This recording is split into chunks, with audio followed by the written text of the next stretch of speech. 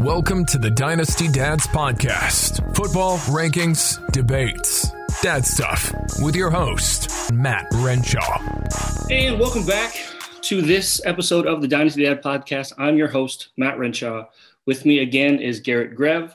And today we have a special guest, Mr. Heath Cummings Sr., senior writer for CBS Sports, analyst on Fantasy Football Today. Heath, welcome to the show. Thank you guys for having me. Looking forward to it. Garrett, how has life been with the boys? Oh my gosh, it's been busy.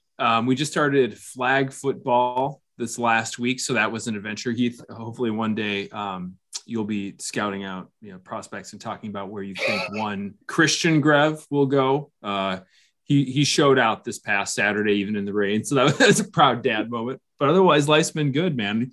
Getting hyped for the draft. I'm actually going down to the draft party at US Bank Stadium tomorrow night in Minneapolis. So that'll be great. I get a night talking with Heath Cummings about fantasy football and the draft, and then going to watch the draft with a bunch of crazy purple and gold fans. I'm excited for this week, man. It's been great.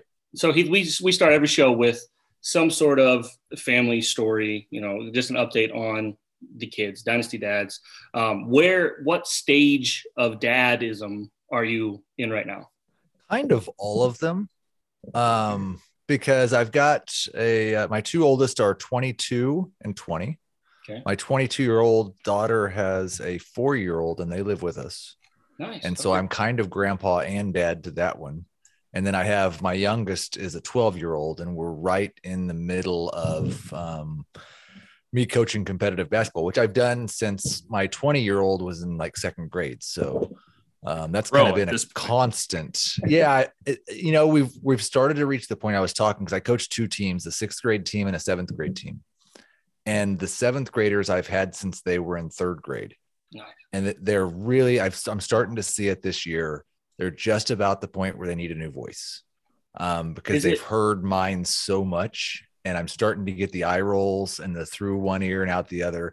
Now the 6th graders, this is their first year with me. And they think I am basketball Jesus. So it's all fresh. I say, they will run through a brick wall for me right now. The 7th graders are a little bit more like, yeah, we've heard that before. Is it boys or girls? It's all boys. I did coach my daughter in basketball in 2nd or 3rd grade and quickly realized, I have some talents and that is not one of them. I taught in middle school and I coached 7th grade boys basketball. Uh-huh. And there was an opening on the girls staff. And I was like, I'll try it for a year. My fiance at the time was a coach, so I was just an assistant. And I learned quickly that girls sports is not for me. Yeah. Not at all. And it's different. Like the thing was, my daughter was not, she has talents that the boys can't touch, but being competitive in sports was not one of her things. Sure. And so I'm like, God bless the people who are really good at coaching rec sports. That's what I'm bad at. My son, the reason we started playing competitive in 2nd grade is because we did 1 year of rec basketball before that. And I almost went insane. It's tough. For me, when my boys, so my oldest is 9, when they started getting into sports, it was painful for me to watch. Like, it's like you forget. And to be quite honest, when I was growing up, we didn't have organized basketball, which is what the boys started out with, near to that level in kindergarten or 1st grade. So to go and watch these kindergartners and 1st graders try to play organized basketball was like the most horrific pain. I'm like, I can't talk to my wife. I'm like, I don't think I can even watch this, let alone assist when the other coach can't be there. That is the great thing about soccer, I think, because 3 and 4 and 5-year-olds can play soccer and learn some things about sports when they really can't play other sports. And it's just maddening. Soccer, you can just kind of laugh at it. And we're all going to run around and kick the ball and eventually figure something out. That's one of my favorite things about soccer. Yeah. And finally this year, basketball was something that for the 3rd graders, now my oldest is in 3rd grade, it started to come together to resemble something a lot more like basketball. We were running some plays, we started to figure out what some of the kids were good at, where their strengths were, who needs to be underneath the board, like who's the guy that's not afraid to get up and get rebounds. And then like, all right, you're clearly, you're playing point guard, this kid, because he can really move the ball. And that's fun. When you watch this kind of same group develop over the years, that's when it gets to be enjoyable for me. But before that, it was kind of tough sledding. It's really bad. I'm not there yet. My oldest is 6, and she is like a dancer. Like that's probably where she'll cap out in terms of athletic ability. Now I've got a 5-year-old, got a 6-year-old, a 5-year-old, a almost 2-year-old, and a 4. A new one. And a 4. Yeah, I was like the 4-month-old That's awesome.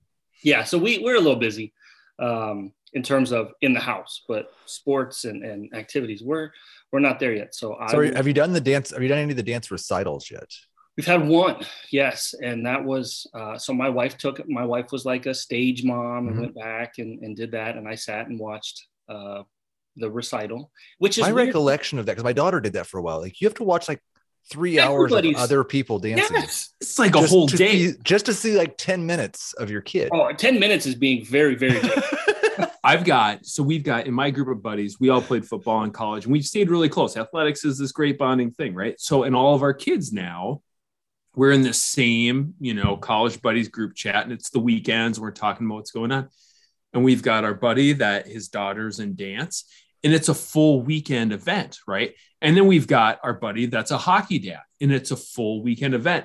But hockey dad gets to see his kids play 4 or 5 games in the course of that weekend. Dance dad is like, I watched my daughter dance for a total of 15 minutes over the last 72 hours, and I'm going insane. It's just a different world. And I saw the dance before because I saw them practice. I know what the dance is going to be. Yeah. There are pictures out there of me participating in one of the father-daughter dances on stage. Yeah. And that was one of my life highlights, obviously. Is that on the Instagram, Heath? Where can the listeners go to find that bad boy? I believe that one is on the Facebook. That I don't generally accept friend requests from people I don't know. So it's probably smart. Not on the public Facebook page for sure. That's probably smart. I don't even know that I do that, and I have a much lower profile than you. So I think that's the wise decision. So let's move into the draft. Tomorrow's the draft. We're all going to be watching it. This one feels like the most, unknown question marks. And it's the first one in, I think, 6 years where a quarterback isn't expected to be the number 1 overall pick. What's your feel for the first round? Is it going to be as crazy as everybody thinks? Is the top kind of already settled?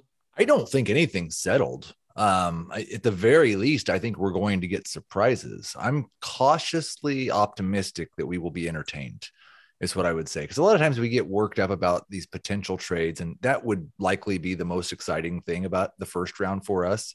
For fantasy purposes, I think day 2 is probably going to be more fun than day 1. Yeah.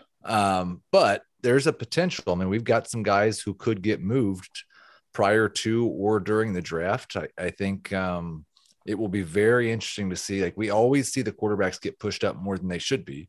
I don't think that means they're getting pushed up into the top 3 or 4 picks this year. Right. But does 1 or 2 of them sneak into the top 10? It'd be really interesting. I think is there like a shock spot where you think, this trade could happen, or this pick nobody kind of sees coming? I've talked to a couple. I am not on the same level as you, but I've talked to a couple people that have sources that I've got 2, but I'm curious if you've heard anything crazy or any shocking picks that are coming. I was not necessarily. I mean, I think that the nice thing is that we're not going to be shocked by what Jacksonville does, because it's Jacksonville. Right. And we've kind of already like fair point. The gambling, the books have already kind of shown us that they don't think that Jacksonville is going to take who we think they should. Right. So that won't be that big of a surprise. The thing I was tweeting about earlier today, and I think it might come to fruition, is what if Green Bay decides, there's one wide receiver that we really think's a lot better than everybody else. And so, or is the best of the class. And so we're willing to deal these 2 firsts and maybe something else to get into the top 10 to go get them. Or if one of the edge rushers falls and the Chiefs with a couple first round picks try to do the same thing. I think it's what those teams with multiple picks do in trying to move up to get their guy that could be the shock. Like if the Packers somehow jump into the top 10, that'd be a lot of fun for a wide receiver. Oh, it'd be a lot of fun. It would be, to a number of people, fairly unexpected, especially to see them invest that type of draft capital into an offensive weapon. It would almost be as if finally, after all these years, they decided to listen to Aaron. We're going to give you a bunch of money, and here's what you've been begging us for and pouting if you didn't get. So I know, being a Minnesota guy, there'd be a lot of my friends, to the West that would be ecstatic with that, especially, with kind of opening up the roster spot with the trade they went through. I get curious when you said, Matt mentioned quarterback.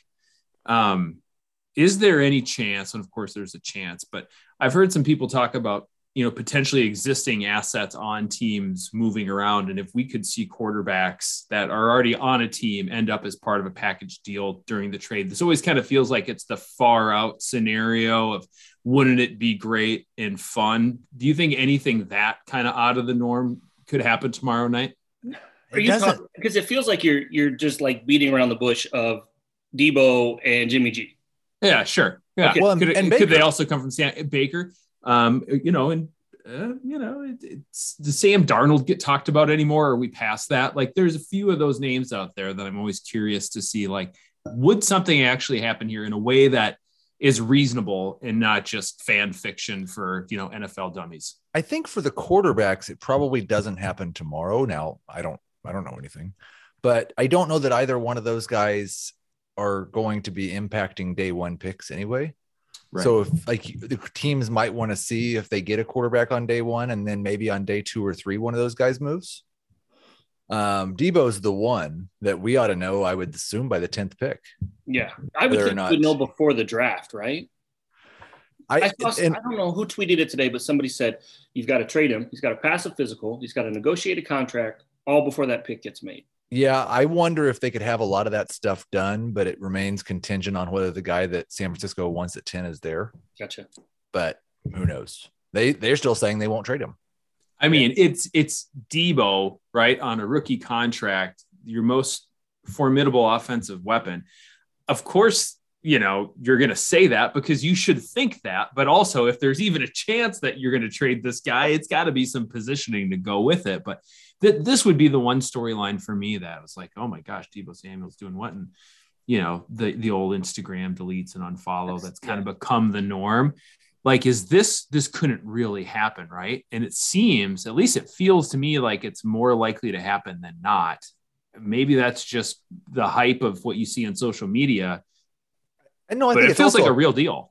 Well, I think it's also a product of the fact that it just happened with Devontae and it just happened with Tyreek.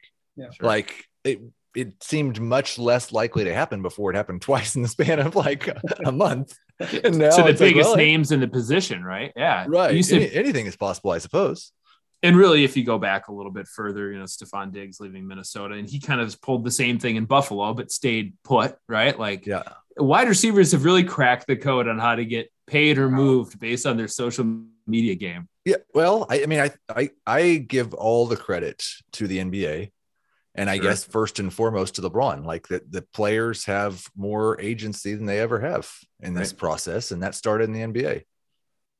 And you have a limited set of years to go and, make that forever money for you and your kids and probably their kids. So, I don't begrudge the players for trying to make hay while the sun shines. And it's interesting to watch. When I'm a fan of those teams, it can be a little painful, but otherwise, like, it's good entertainment and, go get paid if you're worth it. Yep. And so we're talking wide receivers.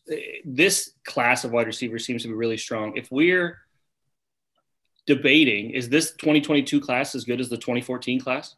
I don't think so. But I'm not, I don't think there is maybe quite the same high end upside. I don't think there's a Chase or a Jefferson, there's usually not. Right. But there might be a lot of like fantasy number 2s. Gotcha. And there's a lot of guys who you can see a hype even more than normal. I mean, there's always a lot of guys like this, but there's like guys like George Pickens. Yeah. I could see him developing into a number 1 wide receiver. I could also see him never breaking 700 yards in the NFL. So he's one that I see that I've read quite a bit. He's tumbling, like he's falling down boards. He could be a late second round pick. And kind of the same thing for Sky Moore. Like there's a lot of incomplete prospects with certain talents that make you think, man, if they just figure the other things out, they could be really, really good. But if they don't figure those things out, they can't play in the league. Yeah. Yeah. And if you fit in the system, and the one of my ins was wide receiver related. It's that Atlanta is at 8 is going to stay put, and they're going to take Jameson Williams at 8. And the other is, and it kind of broke this. I heard it late last night, and then this morning, rumor. I'm a Cowboys fan. The talk is that Jerry Jones is on the phone trying to move into the early teens. He's got his eye on a guy, and the name I'm hearing is Drake London. Which, as a Cowboys fan, I'm like, oh my gosh, no. I really want Kyle Hamilton in the back end of the defense with Micah Parsons. Like, that's my dream scenario. And I've tweeted it a few times. Like, my nightmare is Jerry Jones trades up and passes on Kyle Hamilton, and for Drake London, like, just ugh. They like their wide receivers, and they sure are, do. I guess, a little thin at the position right now. I don't think that would be a place where I'd be super excited for one of these wide receivers to land. The one thing I like about it is we're talking about these guys potentially going early.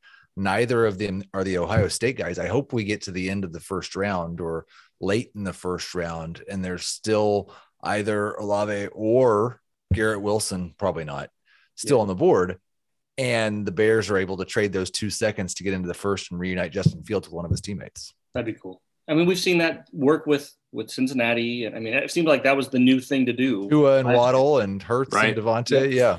And into some explosive production, right? Especially thinking about what these rookie wide receivers can do.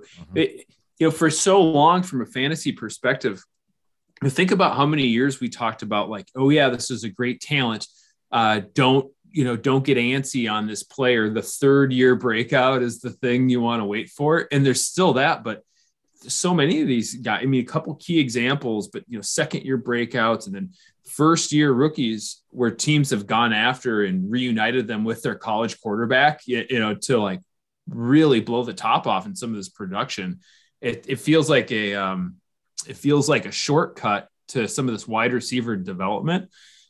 Which if you can get some of that peak production without having to grind through the system for a couple of years, like, geez, that's a fast track to the future. Yeah, for sure. So Heath, I've seen your rankings. I know, I got to be honest, I'm a little disappointed. Good. Just because I'm such a Malik Willis, like, should be 101, super flex, absolutely. And I see Hall coming up, and now Walker is coming up the board. I'm like, what? So let's talk about Willis first. We had Thor Nystrom on a few weeks ago, right after the Senior Bowl. Talked about, I think that was the first time he claimed that Willis was a right-handed Michael Vick. What are your thoughts? I mean, if he lands in the right spot, what is the right spot for him? Kind of, does he have that same fantasy cap to you? I don't think I care as much about what team he's on as where he's drafted. If somebody makes a move to go get him in the top 10, or if one of those teams in the top 10 take him, then he will be my super flex 101. Okay. For sure. So draft capital matters here. It 100% matters to me, because I think I don't really, kind of like Trey Lance, I don't really think that he is going to probably impact fantasy football next year. Yeah. And so I'd like for somebody to have enough invested in him to where I feel confident he's at least going to get a couple years after that. Gotcha. Like Trey Lance, the whole thing behind him was, even if he's nothing this year, he's got 2 years after that for sure. Right. And I don't have that. If Willis, like, if they don't make any trades and the Steelers are able to get him at 20, I'm not sure there's the same level of commitment. Yeah. So draft capital will influence it. I think right now in my super flex rankings, I have Willis at 3. You do. Behind Breece Hall and Garrett Wilson. Yep. And so that's kind of thinking that he's going to go somewhere in that 20 range. Yeah. But if he goes top 10, he'll 100% be my first pick in Superflex. Yeah. Fair enough. For me, it's even with Lance, like, the value for him is insulated. I think you took Lance last year, probably 103, 104. You could probably trade him for that right now in this class. With quarterbacks, I think you have a longer leash, but I also think team build matters too. And you mentioned this in your question, your mailbag today. With dynasty, team builds matter. if you've got a roster built to win now and you're one piece away, I don't hate taking Hall one-on-one. Right. I like Willis's upside. I don't know. I think Thor talked me into it, I guess. No, he was very enthusiastic. I love his upside. And I think, like, I don't really think there's another quarterback in this class that has fantasy starter potential. And I think he does, even if he's not that much better as a passer than he currently is. Right. But it has to be the right situation. And I need to see a team invest enough in him to where I feel confident he's going to get a long run. Because we have to expect rookie quarterbacks are not going to be good their first 16 or 17 games. Sure. And so, like, spend enough on them to where you don't care about that. But if they spend enough on them would be fantastic. And then, the thing with Malik is you have the legs that can always sort of like, mask some of the lack of production in the passing game. And if he needs to mature a little bit, and the arm strength's there's not a question. That obviously we've all seen him get linked to the Steelers. And then the Saints, I've heard a lot more of it recently.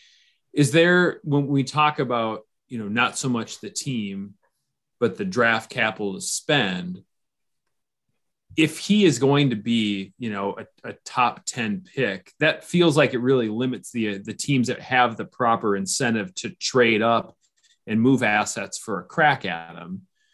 If that's not the case, then, who do you think your next best bet to have some relevance, or at least to be somebody you would go after and feel safe with in the quarterback position would be?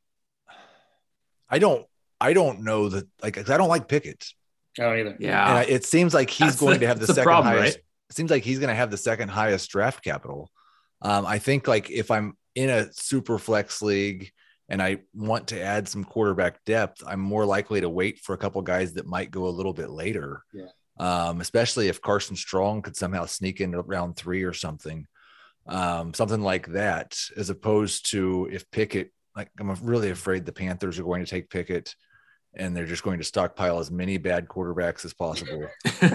And DJ Moore will never be set free. They're doing with quarterbacks like the Texans were doing with running backs. They're just we'd have a bunch of, we get enough not good ones, we should be fine, right? And I'm going to say all this, and Pickett's going to come out and start week 1 and throw for 320 yards now. But no, I don't really think there is a passer who's good enough to be a top 12 fantasy quarterback. So if you're not going to be a real threat running, then I'm not. And I think we're seeing that. Like, if there was a passer who was good enough to be a top 12 quarterback, we'd be talking about him going as his top 5 pick. Yeah, and you mentioned Strong. If you think back to last year's class, that was Davis Mills. You pick the guy who's got the worst starter in front of him, and you grab him in the 3rd round or late second. Wherever you want to do, but you take that gamble. We saw it pay off for Mills. That's kind of how I look. I remember when Josh Allen came out, I was like, oh, he's terrible. And then you were drafting him in the late 1st, and now he's a top 1-2 quarterback in the league. Same thing with not really. Daniel Jones fell quite a bit too. Now he's a completely different story, but we'll go back to he could maybe be something. Going back to the Hall Willis, does Hall go in the 1st round? And I know everybody talks about, Buffalo being the perfect landing spot. Does that happen? I would guess that Hall goes early in the 2nd round. And I don't know for sure that Buffalo is my favorite landing spot, because I think Devin Singletary's fine. Yeah. It doesn't seem like a Bills thing to do to draft a running back in the 1st round. No. As I think if you're a fan of an AFC team, you're hoping they do. Yeah. So that they don't add somebody who matters in the 1st round. Breece Hall matters. He's very good. I'm sorry. Apologies to all running backs. No, but for the team build matters, right? So that'd be great, because then you're not going to get hit with the hammer like you could in some other picks. I think, going back to the Texans, I think if the Texans could add an offensive lineman and a good number 2 wide receiver, and then get Breece Hall in the 2nd round, that could be a decent I actually close to love average offense landing spot. I love that spot. There's no one in front of. Marlon Mack coming off his Achilles injury. Okay, it would be beautiful poetry, because like the closest prospect you could probably compare Breece Hall to is Jonathan Taylor in terms of size, speed, score, right, and measurables. And he was just drafted to compete with Marlon Mack, so it's perfect. Poor Marlon, right? Like he's like, you got to be sitting there, watch. It's like, God, again, like Tyrod Taylor, right? Quarterback, whoever's behind Tyrod's going to be the starter and do well. No matter what it takes, like deflating lungs, it just doesn't matter. That poor guy, it was going to happen one way or the other. Just couldn't make it. What if you don't like Buffalo? Houston, you talked about. Is there another first? You said early second. Is there like I feel like, and it's kind of transition to our next point. Washington's had a lot of running backs in. Is there smoke there, or am I just reading too much into the top 30 visits? Man, they have so little draft capital that it's hard to believe with Antonio Gibson and J.D. McKissic on the roster that they'd use one of their few picks on a running back. But it doesn't make me feel good. Like I don't think they have the picks in the area where they might be sending smoke signals to try to get someone to trade up to take those running backs. Right. I think they must actually be considering them. The only thing I can take that to mean is that they do not have a lot of confidence in Antonio Gibson as a lead running back. Twitter will melt down if they take a running back, right? Like Gibson truthers are nuts. Even they're invested. It is like if you question and I get like, why do you hate Gibson? I'm like, no, it's just look at who they've had in. They've had so many running backs in. Like I would think that where there's smoke, there's fire. It does seem like that they are strongly considering that, and that would, well, I'd be irate if I was a fan of the Washington football team or the Commanders. It scares me as a Gibson fantasy manager for sure. We can continue to talk just running backs and wide receivers in general. Who are some of your, do you have any sleeper? When we talked about Sky Moore, who seems to be some people's blow up guy that's going to go at the top of round 2. Do you have anybody, maybe a late second, early third round dynasty rookie draft that you like? I really think Trey McBride's a little bit underrated. Okay. Especially if I think he's a guy who might be there right at the 1-2 turn in terms of draft capital. If somebody makes him a priority and sneaks into the back end of round 1 to go get him. I love his profile in terms of production, in terms of athleticism. He's obviously not Kyle Pitts, but right. I think he's better than any other tight end besides Kyle Pitts that's come out of the last couple of years. Yeah. And it takes a while. You're looking 3 years usually for a guy, unless you're a unicorn like Pitts. Right. Or you happen to score a bunch of touchdowns like Freiermuth or Hunter Henry. Yeah. But I think he could really be somebody I'm targeting a lot in round 2 of rookie drafts, because it seems like he's there at the 2-3 turn most of the time. And I'm okay taking him a little bit earlier than that. I see there's a hive, I guess, of Pierre Strong truthers that, he's up there for some guys. He's somebody that I kind of like. Early third, he's probably there depending on where he lands. And obviously in those rounds, if the guy lands in a good spot, they're probably not going to be available. So tight end, in a non-tight end premium league, McBride's probably there. Right. Yeah. Well, and I think also James Cook. Yeah. Just he has the type of skill set where he could move into one of those high value roles. I would be terrified for the running back. If somebody takes him in round 3, I'd be terrified for that running back in PPR leagues, just because I'd be afraid Cook's going to take away, kind of like what we saw with Gainwell last year, take away some of those really valuable touches. Garrett, I would love to see James Cook in Minnesota with his brother. How do you feel about that? It'd be interesting, right? I think for a long time in Minnesota, we have a tradition of having, the big lead back and then a guy people really like right behind him. Even if you go back to Adrian Peterson and Toby Gerhart, and Toby, people thought Toby, that guy can be a starter. And then, he got a crack and it didn't really work out all that well. And then Alexander Madison's fantastic. So we have a tradition that we like to, kind of couple some running backs that people are high on. I guess I'd have to buy another jersey because I like watching, brother Cook as well.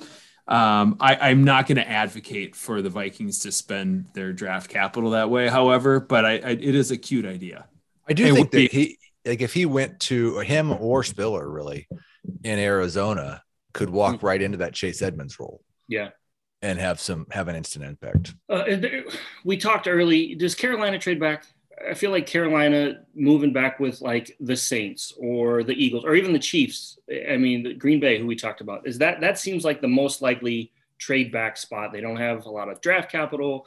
They have more needs than just what they're going to get at 6. And they might be the only team who thinks Kenny Pickett's worth a first-round pick, so they could trade back and still take the same guy they were going to take at 6. Right. So it works out pretty well. Yeah, it seems like I think if I was a Panthers fan, I would be hoping they traded back. Yes, just wait for that.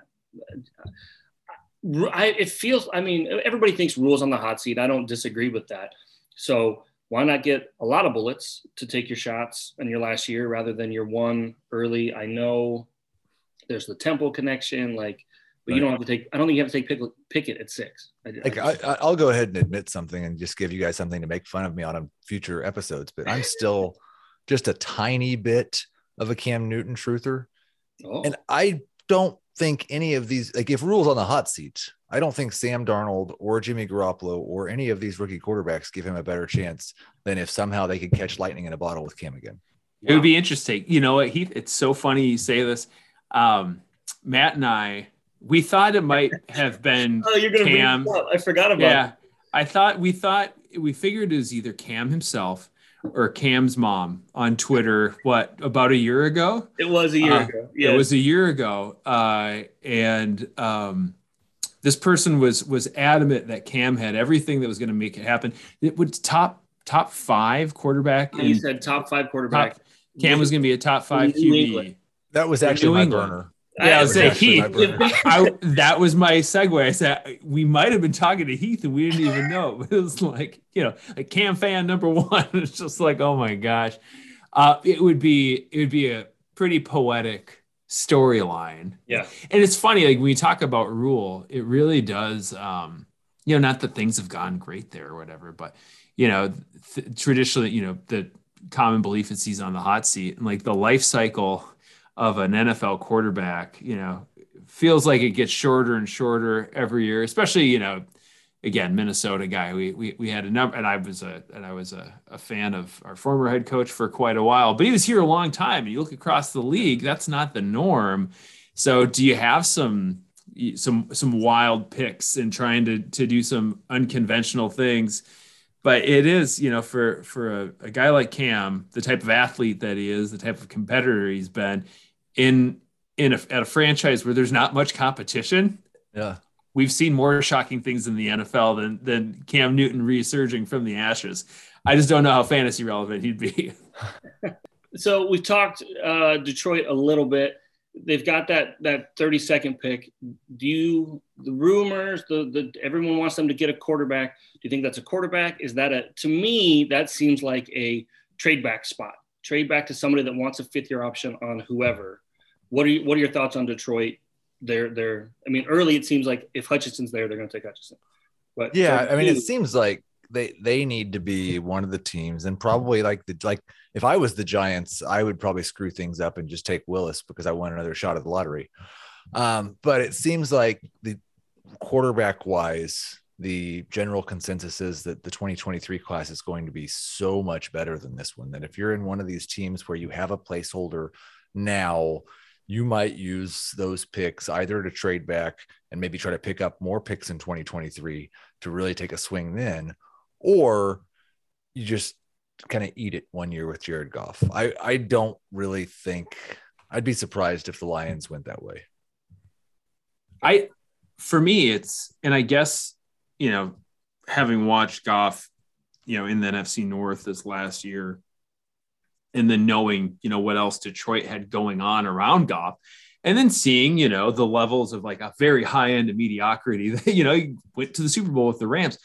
I just don't know who's out there that people think is a reasonable Goff replacement for Detroit that makes them significantly more competitive in the North. I don't know. It's just whether you can take a lottery shot on somebody and develop them into a good quarterback in 2 years. But I don't think really, other than Malik Willis, if Jared Goff was in this draft right now, there's not a quarterback I would take over Goff. No, right? It's like, it's something. And this, it's kind of become the cliche that this is a soft, draft class for QB, but yeah, Jared Goff in this class, he's your top quarterback off the board, most likely for teams looking for a starter. Well, you talk about available quarterbacks. I feel like I've seen it, and Heath, you may have tweeted it. But if of all the guys available, Baker Mayfield is probably the number one quarterback between the draft and the guys that are available on the block. Yeah, I did tweet that, and people got mad at me. But I think we've gone a little too far in putting Baker and probably Goff as well down. I think they're both probably. I 100% think they're both better this year than any rookie quarterback would be. Yeah. Now Willis has more upside than both of them, and with Baker, it's probably a 1-year rental. I mean, it's his last year of his deal. It's a see what you can get. Yeah, prove it. And I think it. Man, that quarterback position. Again, back to the dad talk. My oldest really wants to be a quarterback. He throws a heck of a ball. He's got a good football brain. The pressures around playing quarterback are really something else. We're just watching it get higher and higher. And it starts, with the media coverage of professional quarterbacks and how that filters down through college and even high school. Arch Manning. Oh yeah, man. It will, the pressures of playing quarterback are so unbelievably high that you have a guy like, Baker and, even, some of these things where quarterbacks that are decent quarterbacks, Goff, we mentioned. And, the media pressure, which just kind of comes the social pressure on what we expect out of these, positional players, where then you have the other side of the conversations. It's like wins are not a QB stat. Well, we treat them like they are. Yeah. They're held against these players in certain ways, as opposed to thinking about, capabilities and fit and very important part of a team, leading element of the team. But all that stuff has to be right for things to really blow up in the right direction. Yeah. I will just say, if wins are a QB stat, then we should put some respect on Mitchell Trubisky's name. Yeah. Yeah. Maybe it was worth, trading up into the first for it, or to the top of the first for him. It's really something. One spot. The Bears moved up one spot to get him. One spot ahead of a team that wasn't going to take him. It was that, as a Vikings fan, that was a memory that warms the old heart. I saw something that one of those picks that they traded to San Francisco, that San Francisco then traded away, turned into Alvin Kamara. Like the ripple effects from that one deal is huge and kind of cool to look back on. If you got time, we don't have to go into that, but if you got time, go look at that. Who's your prediction for winner of night one? Let's have some fun. Malik Willis. Let's say somebody trades up into the top 6 or 7 and go gets Malik Willis, and then we can all agree he's the 101, and we can dream about the possibility that what he does in 2023. I would love that. Yeah. So we're talking about dreams and being excited. Let's talk about crashing down. Melvin Gordon re-signed with Denver. Good. Oh boy, there's some broken hearts. Oh, what RB2 now? Is Williams an RB2? Is Gordon an RB3? Yeah, I think where I came out originally was Williams at 19 at running back, which is lower than just about everybody, and Gordon at 36 in terms of projections. Now, I'd rank both of them a little higher than that just because they're both one injury away from being a top 5 running back to the other guy. But I think it's like I made the joke about putting respect on Mitchell Trubisky's name, but Melvin Gordon was really good last year. He was great. They're very similar, just between the two of them. Very similar. And listen, Gordon's 29 years old now. You have every right to expect that he will start getting worse or just flat out be bad at any moment. But he's not shown any sign of that yet. And so he's a 29-year-old running back on a 1-year deal. Run him into the ground. Right. Give him the workload. Make it happen. Your young guy. Yeah. I think it'll probably be 60-40 split in Williams' favor, and he could still be a top 12 running back, but I don't want to draft him as a top 12 running back anymore. No, I mean, he was going in the first round of startups. I wouldn't take him there. The dynasty part of it's tougher because he's still so young. Yeah. And if a guy's a mid-range RB2 at 22 or 23 years old, and we think that eventually he's going to be top 12. So I don't know that I'm going to drop him more than a couple spots. I had him as my third running back in my dynasty running back rankings. He'll definitely fall behind DeAndre Swift, but he's going to still be a top 5 or 6 running back for me in dynasty. It's just in redraft that he fell a little bit. J.K. Dobbins or Williams? What's Because that? those are the two that were impacted, Dobbins or Williams, that could have been impacted by Gordon. Where do you have them dynasty-wise? Dynasty-wise, I still have Williams significant. I think I'll probably have Williams at and I'll do my most. I'm hedging a little bit because I haven't updated for a month and I do it right after the draft. But I think I'll probably have Williams at 5 or 6 and Dobbins 8 to 10. Okay. So not too far there.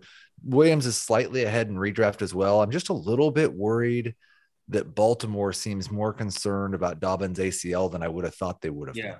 They've talked, their GM mentioned something about possibly drafting a running back. And that, to me, that was like, what did he just say? Right.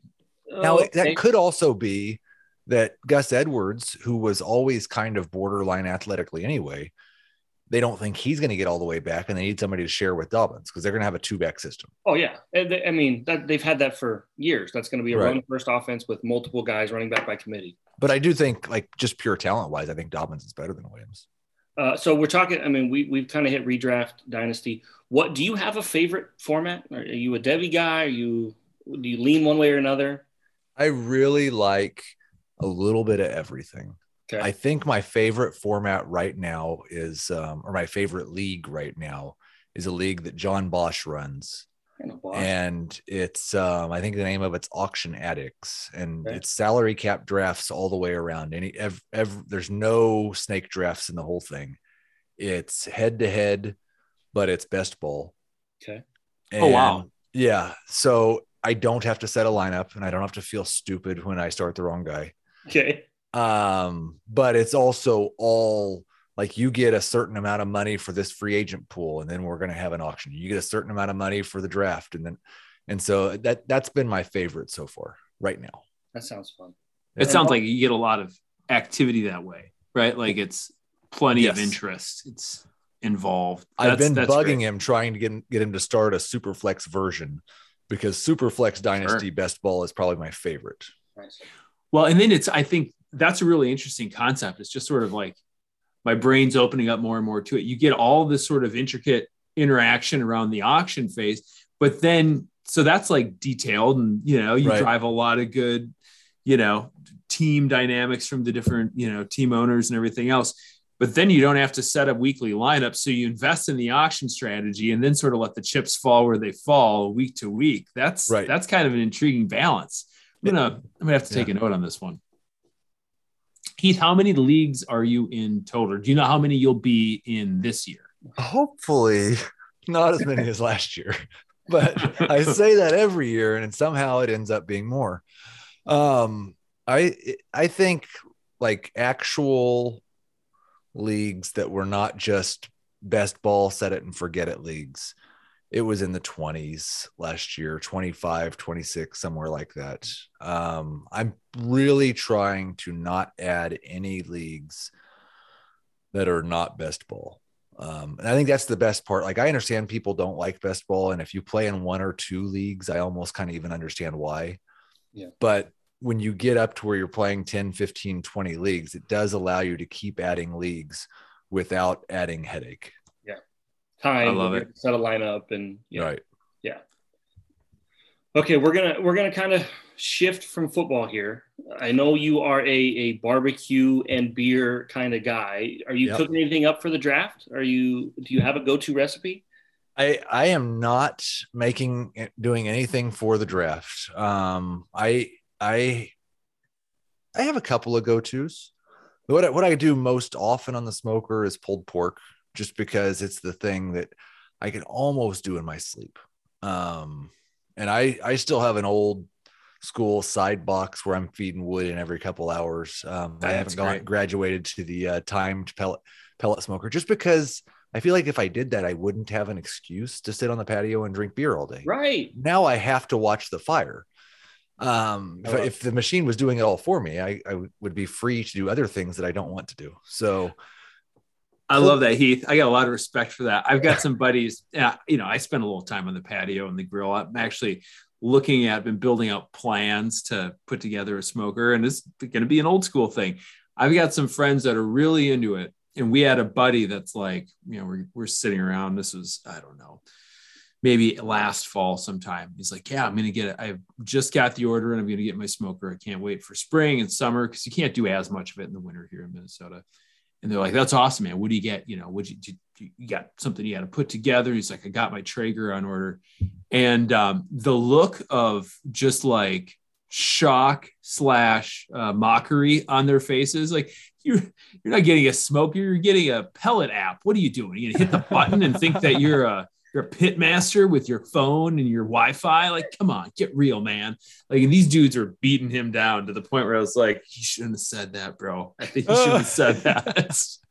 I respect the old school technique. Yeah, I mean, whatever everybody needs to do, but like the best thing that I do is probably burnt ends. Oh. I don't do it as often because, man, it's hard to get it perfect. Yeah. But yeah, you get a big old brisket and cut the point off about 12 hours in and chop it all up, put it in a pan, put some more seasoning on it, put it back on high heat for about an hour, and really just get them nice. It's meat candy. Oh, it's so good. They're so tough because that's something you can get wrong pretty easy. Well, and if you do, it's like it's $150 piece of meat that you just is gone. Yeah. It's Matt, I've never craved burnt ends this late in the night, but like you're describing that, I'm going, I want some burnt ends right now. Yes. I know. I'm getting hyped up. We actually, not for the draft, and Matt, you didn't ask me, but I'm going to tell you anyway. Oh, go ahead. We're doing a brisket this weekend. Okay. Saturday into Sunday. And I've got a buddy whose aunt, is a cattle farmer down in Iowa. And it's like incredible. So I haven't bought beef from a grocery store in over 2 years because we started trying to support them in the pandemic when, all the different processes in the food supply chain were really messed up. And it's just been the greatest thing ever. But this year, when I put my order in, we got some brisket, and my buddy who has the smoker, we're going to do it up big, like starting Saturday night, and then get the families together on Sunday. So I'm very excited for the next few days. I mentioned, the draft experience like this, I was very much looking forward to, and then the draft tomorrow night down at the stadium, and then like eating brisket on Sunday. It makes me feel like we got to take the extra step and like go burn ends along with it. But we're still working on it. The hardest thing is, and I experienced this down in Florida when I first moved down here for the first time, because in Kansas City, you go to buy a brisket and it's almost always the entire brisket. Right. Yeah. Down in Florida, and we get most of our meat through Butcher Box now, and I was not paid to say that. But when you order a brisket through them, it's just the flat, and it doesn't have the point on it. Yeah. And you go to a regular grocery store down in Florida, they're almost all trimmed already and just the flat, because really not a lot of people do the burnt in.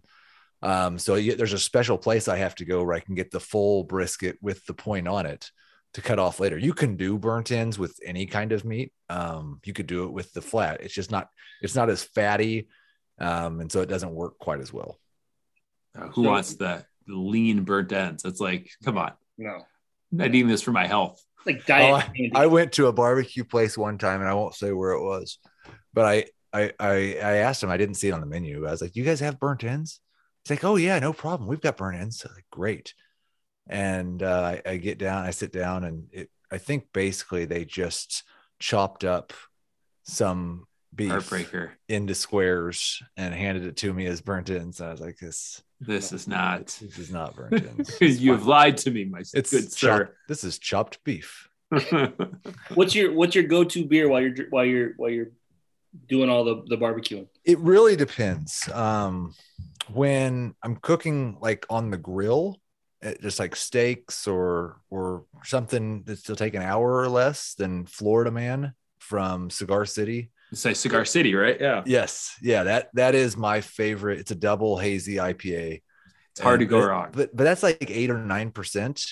You can't do that if you're smoking something for 12 to 13 hours, because I have to start drinking when I put the meat on. My smoker doesn't work without beer.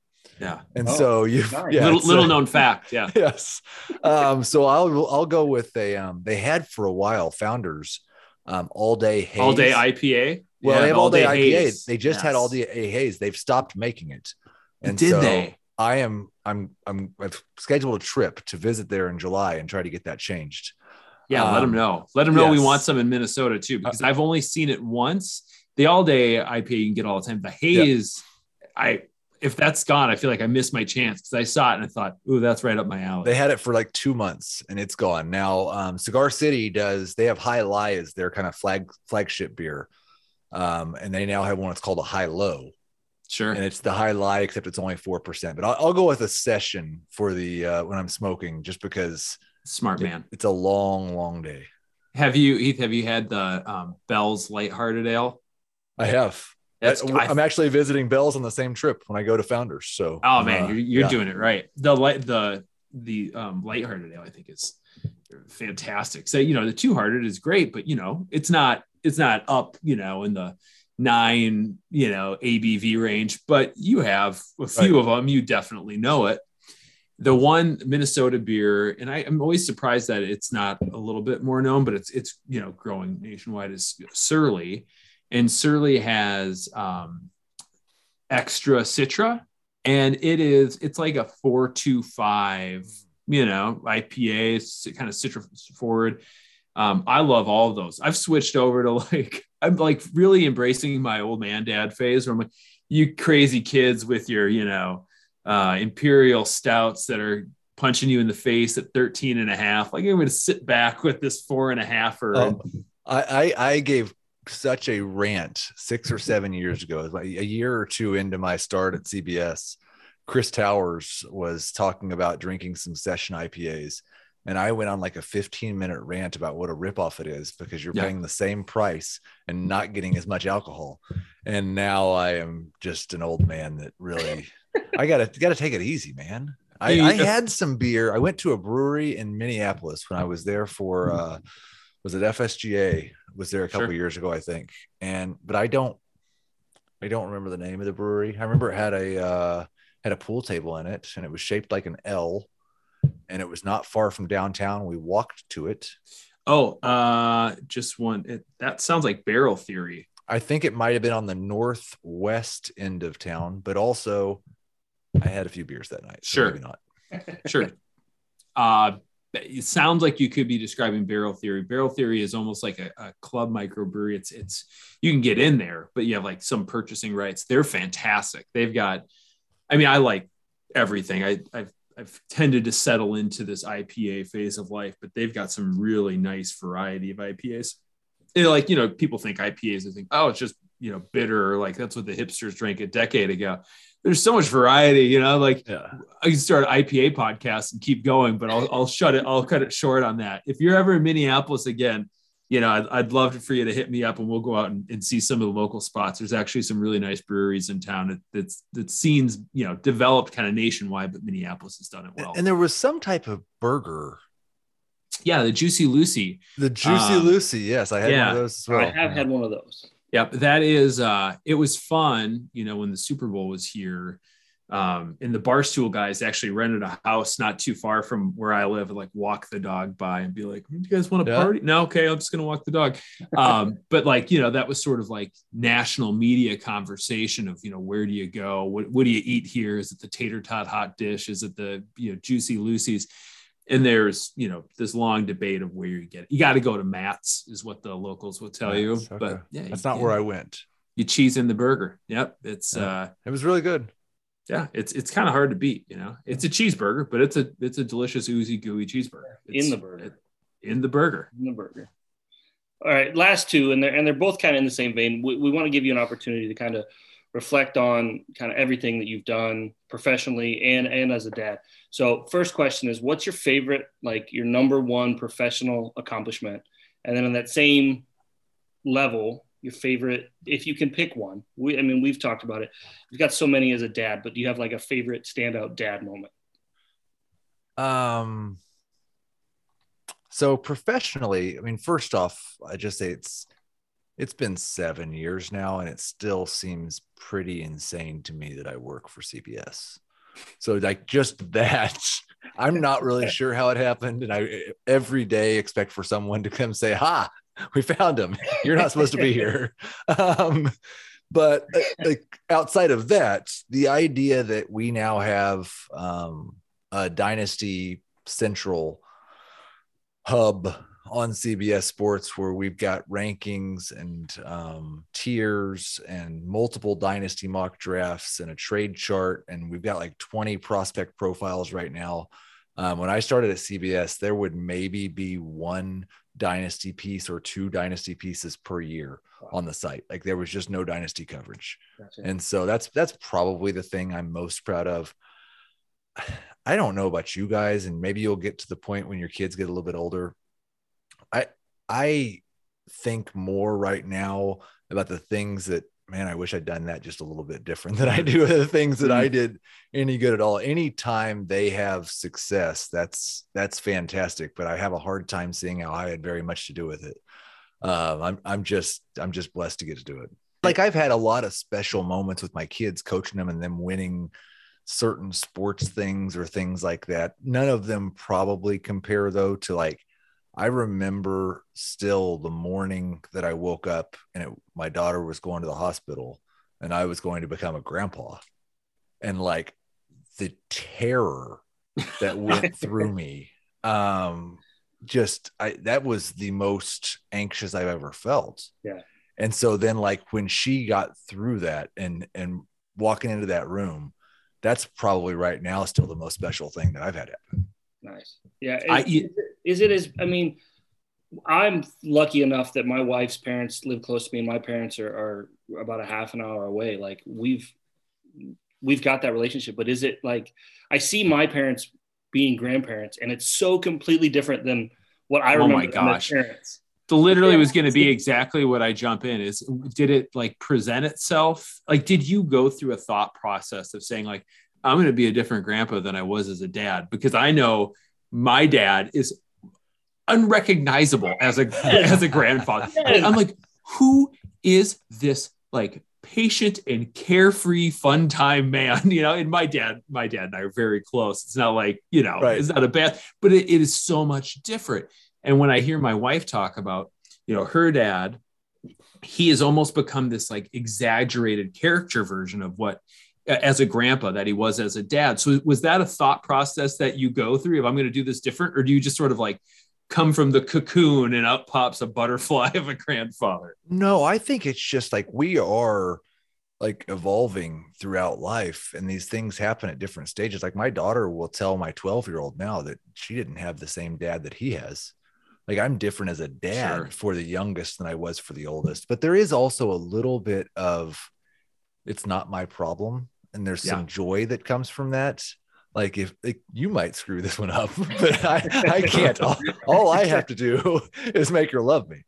So I don't have any responsibility other than that. So no, I think it's just maybe a little bit of freedom that you feel, because you do as a parent, man, you just feel like, I think you feel like you have a lot more control than you actually do. Yeah, sure. And as a grandparent, you've kind of come to realize that you don't, and no one's expecting you to. So you just get to spoil and have fun.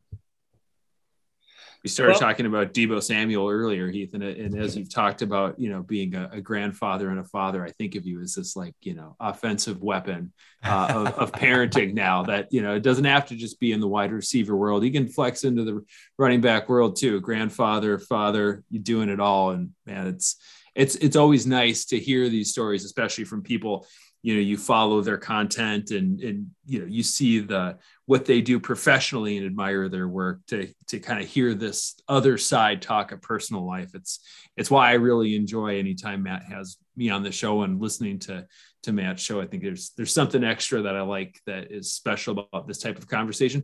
Football is fantastic. This stuff's unique and you don't always get to hear it. So thanks for sharing that. Yeah. And this is your moment. I mean, we're going to wrap the show up here. Is there anything you want to pub? I mean, a lot of people know you. I mean, you're kind of a big deal, but you're probably not going to catch any new followers or people that, you know, if they're listening to this, they're probably already, they know who you are. Heath Cummings. Yeah. You know, you'd be surprised how many people don't know me. You know?